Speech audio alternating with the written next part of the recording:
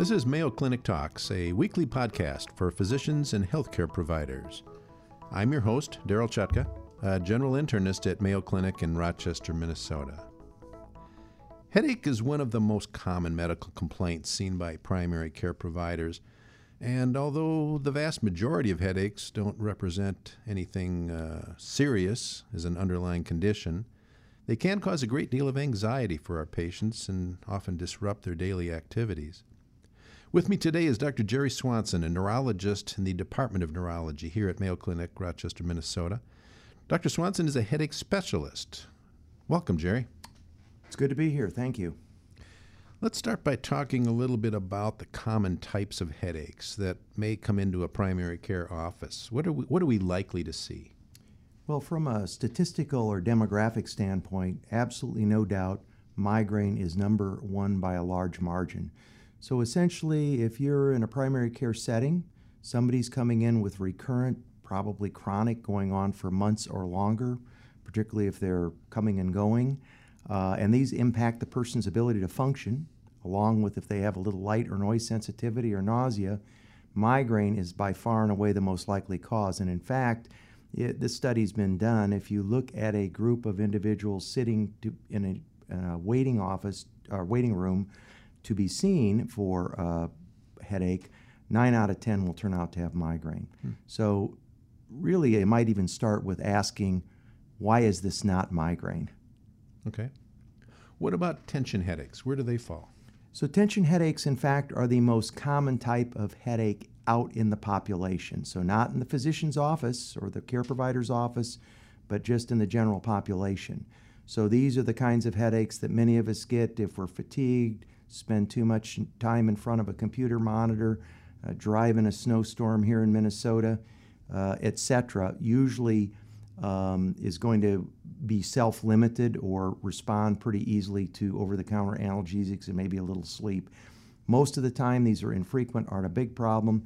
More likely to see these in the office if they become quite frequent, and then the patient's using a lot of medication over the counter or otherwise. Right. So they're very frequent, but the kind we get every day, and we don't often go in to see the physician or care provider with a headache unless it's rather severe. Correct. Okay.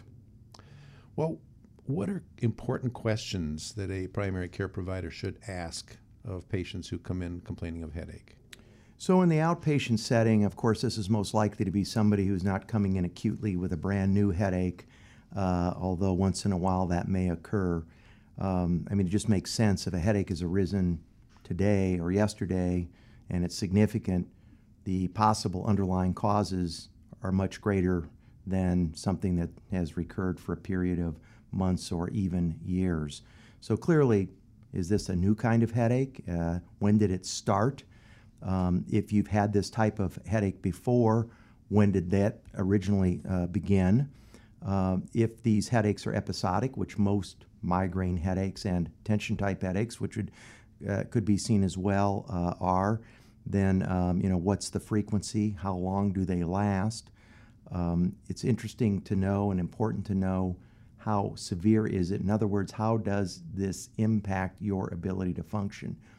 And although the 0 to 10 scale has become sort of sacrosanct almost in American medicine, from what I can tell, in the headache world, we frequently like to attach a descriptor that reflects the severity in how it impacts the function of the person. So mild headache, function without difficulty; moderate, function with difficulty; and severe, can't function. Again, migraine, as we can talk about a little later, typically is moderate to severe once it becomes maximal. So that's a tip-off, whereas tension type headache, which you might see, particularly if it's frequent, is going to be mild to moderate usually. Particularly in migraine, sometimes tension type headache, other headaches, what will trigger the headache. The quality of the pain is important because, again, sharp stabbing pain, and it's very brief, wouldn't be characteristic of migraine, which would more likely be pulsatile. But pressure is frequently a common descriptor of head pain in general. Are there any other things that herald the onset of a headache? And again, this becomes relevant in migraine. in so-called migraine with aura if one gets a visual disturbance or numbness or tingling.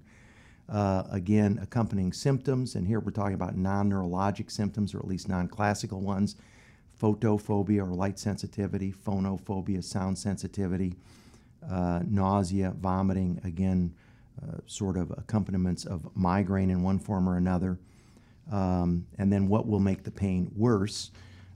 Maybe even more important, is there something that triggers the headache acutely, such as cough or sneeze, which would raise the specter of an intracranial process, although those can be benign as well.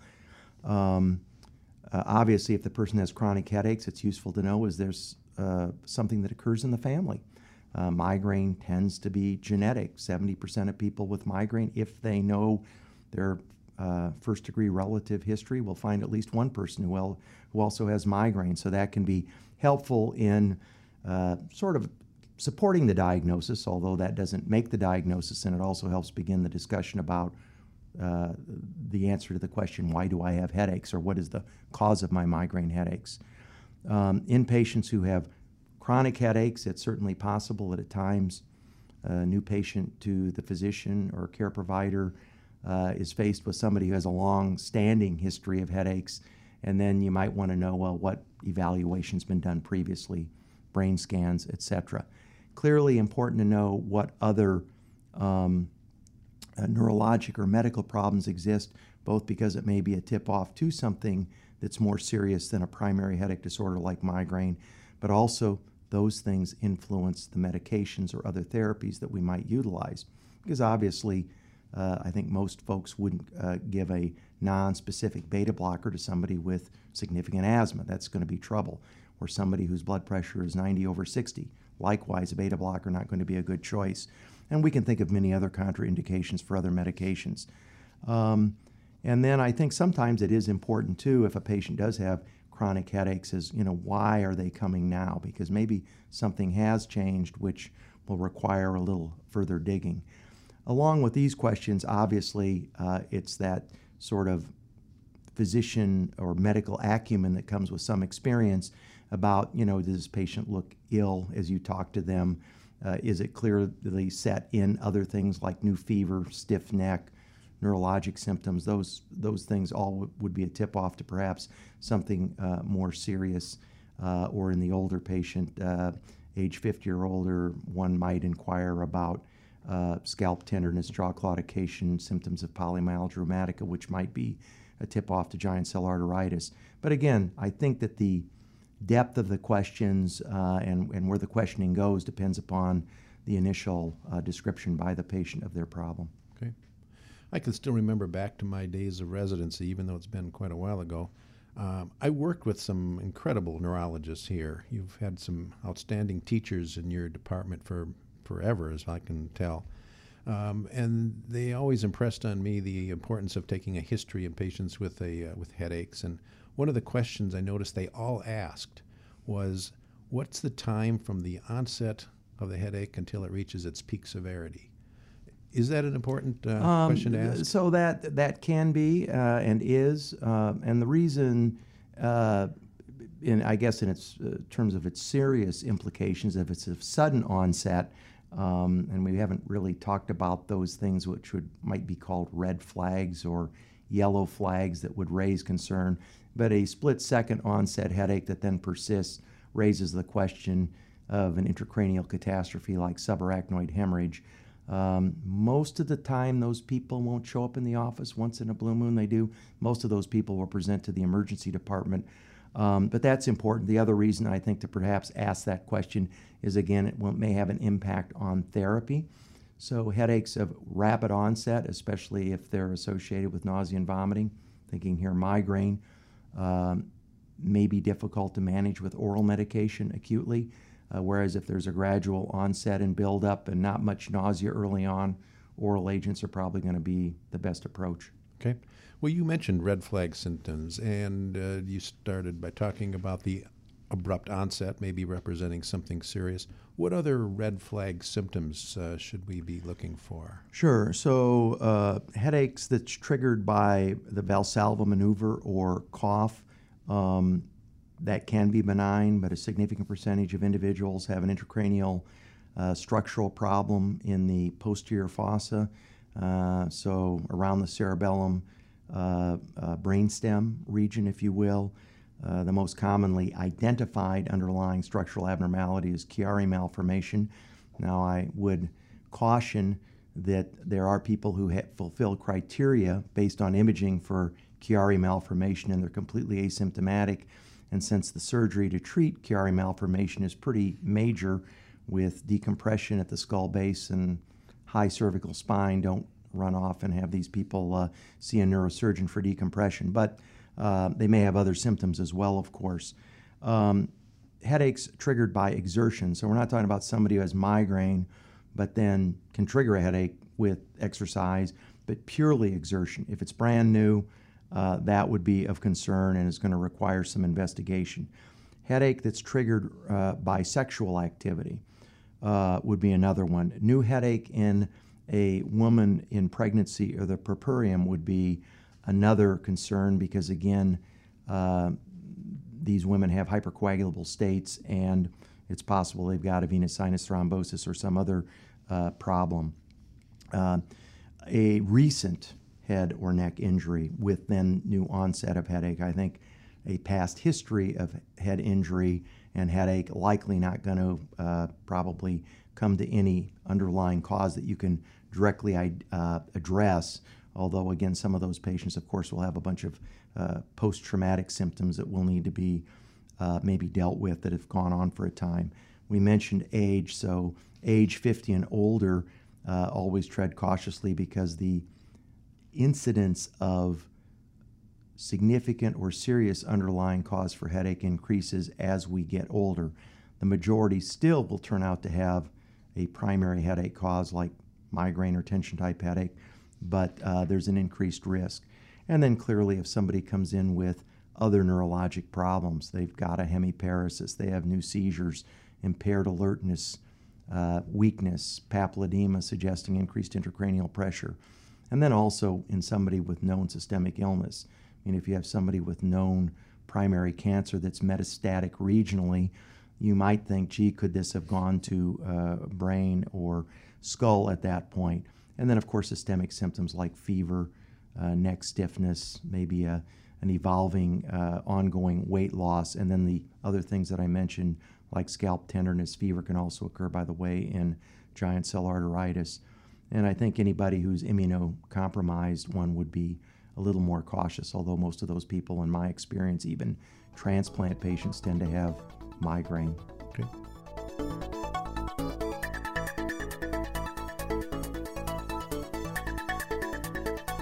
Visit with Dr. Swanson and other Mayo Clinic experts at the Headache Symposium, March 1st through 3rd, 2019. This will be held on the Mayo Clinic campus in Phoenix, Arizona. Registration will open soon. Sign up for the mailing list at ce.mayo.edu.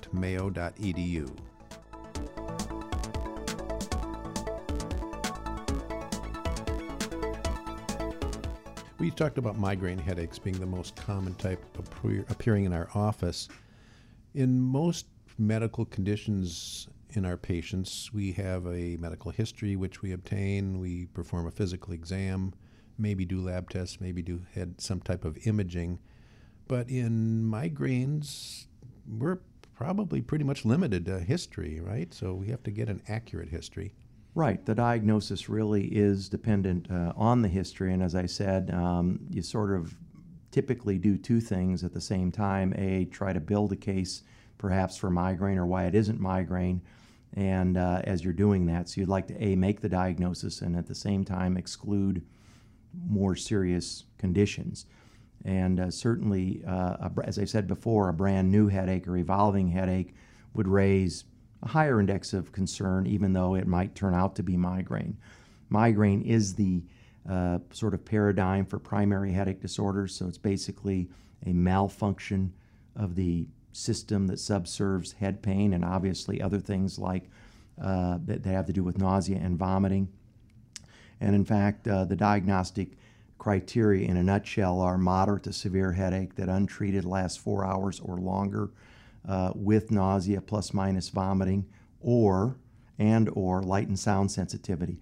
And typically folks with migraine don't go for a run or jump on an elliptical device because any kind of physical exertion, climbing steps even, aggravates the pain.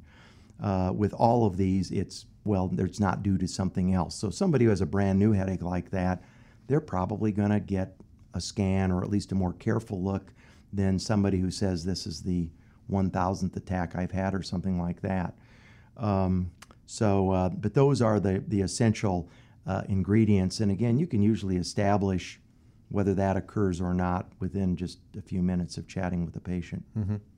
Seems like most of the patients that I've seen who have had migraines, their symptoms are unilateral. But I've had some whose symptoms really sound like migraine, but they're bilateral. Can you have bilateral migraines? Right. So yeah, that's a great question. Migraine is actually derived from an ancient Greek word, hemikranos, half head, half skull. So that term has been around for a couple of thousand years or so in its Greek beginnings, at least. And it turns out that about 60% of people have a unilateral headache most of the time or nearly all the time. Usually it'll side shift. It usually isn't side locked, but occasionally we see that. But a significant minority, about 40%, in fact, typically have a bilateral headache. So if you use that as an arbiter, I mean, it gets to help specify the diagnosis for migraine, but a bilateral headache doesn't exclude a diagnosis of migraine. So that's an excellent point. Jerry, what are ocular migraines?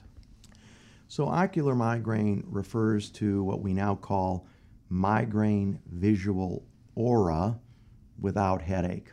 So it turns out that about 1 in 4 patients who have migraine headache will, with some of their attacks, have accompanying focal neurologic symptoms.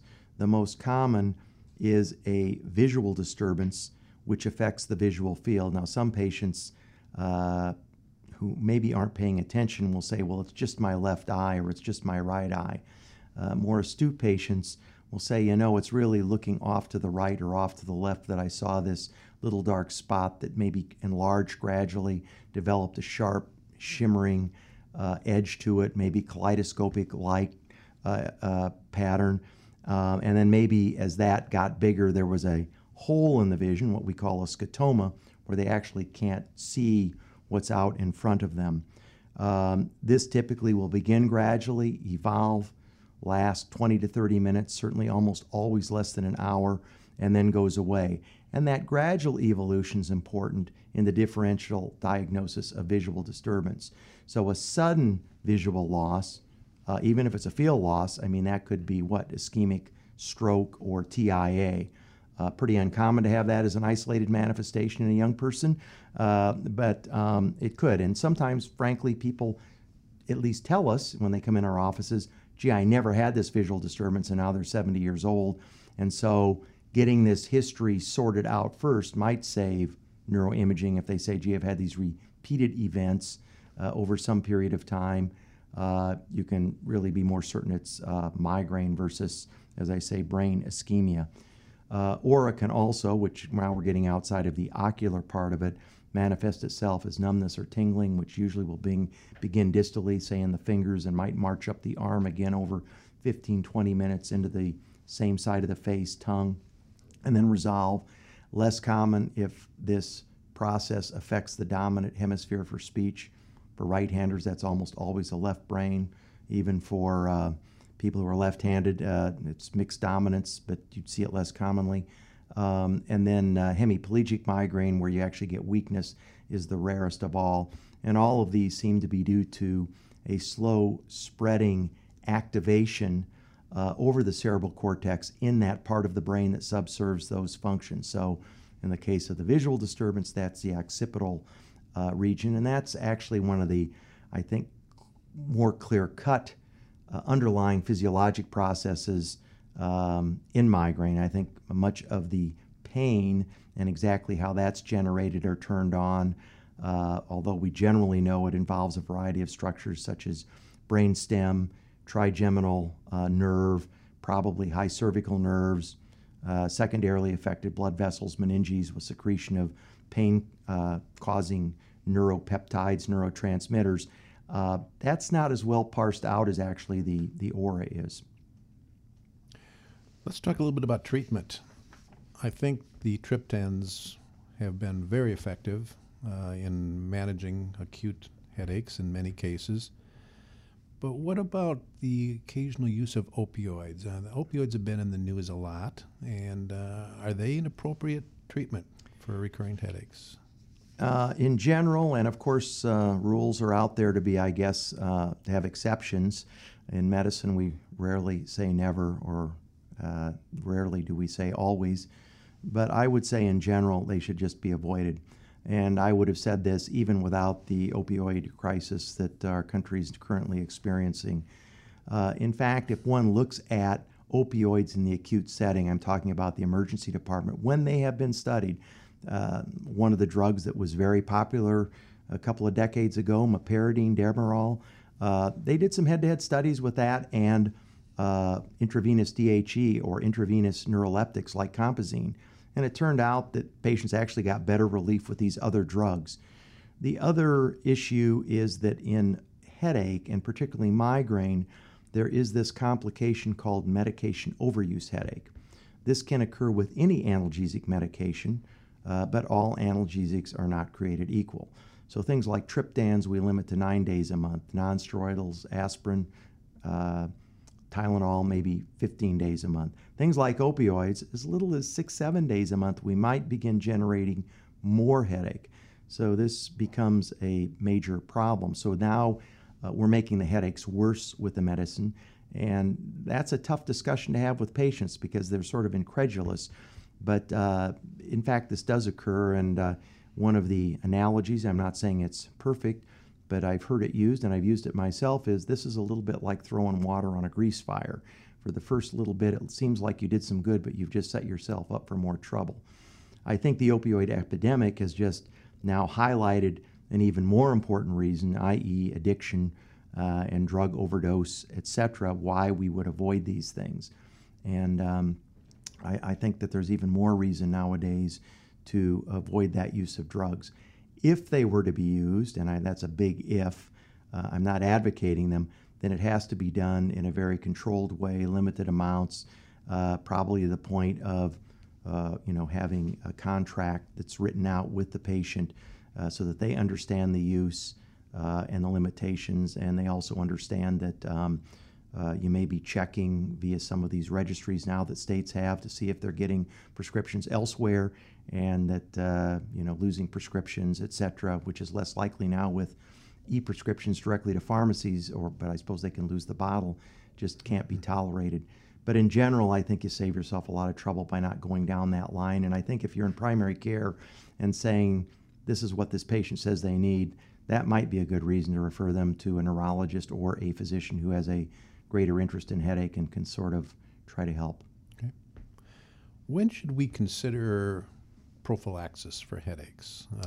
What criteria should we use, and we think maybe we need to have something taken every day? Sure. So there are a number of guidelines that list some reasons when to consider that. So certainly frequent or long-lasting migraine headaches would be a reason. Now, what's frequent? Some criteria say as little as 4 days a month or 1 day a week.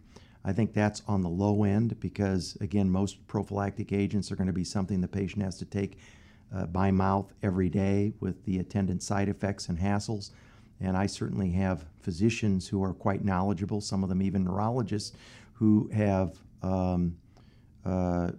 migraine, and they're going to take a triptan 2 days a week and leave it at that if they can get by with that. Once we get to that 9 day or so a month, just about everybody. Clearly less frequent headaches that are quite devastating cause people to miss work, other activities. You might consider it at a lower frequency. There are some patients who you can't use triptans in or other drugs that are useful. For instance, people with coronary artery disease, the triptans and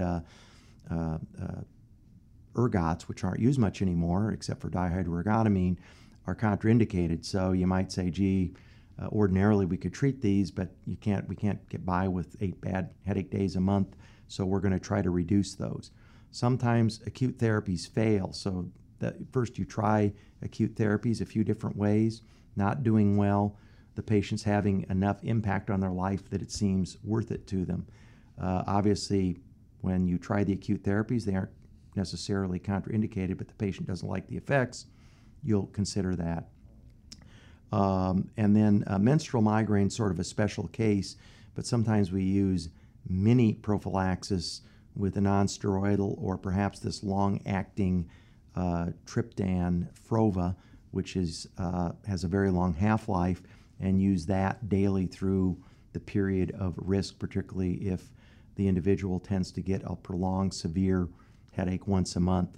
The difficulty is if you use a triptan for, say, 5 days around the menstrual period, that's 5 of 9 days, and so that tends to break down. So many of those individuals need to be on a daily prophylactic throughout the month. And then finally, sort of patient choice. So you lay all this out and they say, yeah, but you don't understand it, doctor. I want fewer headaches no matter what, so please prescribe me something. So then you have a discussion and see what you can work out. What do you like for prophylactic treatments? So the standard drugs is where we go, and again, because these are agents from different classes, which in fact for the most part have been developed for purposes other than to treat headache, you have to look at the patient carefully. So this requires some customization or individualization. So there are the beta blockers. Certainly propranolol is well proven, but metoprolol, atenolol, nadolol can be helpful. The old tricyclic antidepressants, the only one of that group that has good evidence is amitriptyline, but many of us and many experienced clinicians use nortriptyline because of fewer sedative side effects and so forth. Topiramate is a very useful drug, has good evidence that it's effective, useful in that it doesn't tend to lead to weight gain like some of the other agents like the tricyclics, but has its own set of side effects. Depakote can be a good drug, but not a great drug in younger women in their reproductive years because of risk of birth defects, polycystic ovaries, along with weight gain, hair loss, etc. So we tend not to use much of that in that group, and in fact, even men sometimes don't like that drug very well, to be honest. Then we have some other drugs which I would view as sort of second line, but sometimes are useful. Gabapentin, verapamil would be a couple of those. And then for chronic migraine, we have really two agents that have been around for a while that are better than placebo. And chronic migraine, I should define briefly. 8 or more migraine days a month, some sort of headache, which may in fact be tension type headache, that you add all of the days up, and that's 15 or more days a month on average for at least 3 months. And there we've got Botox, expensive, usually requires pre-authorization with the insurer. But topiramate also has been shown in that group to be effective. And then there are some things on the horizon that have been shown to be effective as well. What's new? What's coming? So the thing that as a group is coming is a family of drugs known as calcitonin gene-related peptide monoclonal antibodies. There are 4 that have been developed, each by a different drug company or companies. One of them has now been approved by the FDA late in May 2018. This is Arunyumab. The brand name is Aimovig, and this is a once-a-month injectable. Very good data based on the prospective randomized trials that have been done. Much more effective than placebo, and by the way, there is a pretty high placebo response in the short run with migraine, maybe 25-30% in some series. But this gets people 50% plus better in about 40% of the time, 45% of the time. Does have evidence for both chronic migraine and episodic migraine. The cost will be a barrier for some, probably about $7,000 a year. Less expensive than Botox, botulinum toxin A, if you will. But it's good to have a new type of drug. But the other 3 agents are fairly far along in development with phase 3 trials, but just haven't gone through the gamut of FDA approval. They'll probably all be approved, all injectables, and probably all going to be expensive. But it's an exciting time. contrary to what some of my colleagues will say, which is this will revolutionize the treatment of migraine. I think that's a little over the top, but it looks like they'll be very useful for a subset of patients that we aren't helping yet. The only caveat I guess I would add is that CGRP is ubiquitous in the body. It plays a role in vascular reactivity, particularly under stress, and we don't have long-term widespread use. So I think there's still an open question, although they look very, very safe in one of them up to 3 years now in a subset of patients who've been treated that long. Look very good. I think we'll have to wait and see long-term how safe they are, but they're at least theoretical concerns. But I'm excited that we have a new approach to help people who we previously haven't helped very well. We've been talking about headaches with Dr. Jerry Swanson, a headache specialist and Mayo Clinic physician in the Department of Neurology. Jerry, thank you so much for sharing your expertise with us. Thank you. Today's episode is sponsored by Mayo Clinic CME. Mayo Clinic offers national and international courses. Network with your colleagues at an upcoming Mayo Clinic CME conference. Visit ce.mayo.edu and register today. New podcast episodes are added weekly. Subscribe to Mayo Clinic Talks using your favorite podcasting platform to join us. Stay healthy and see you next week.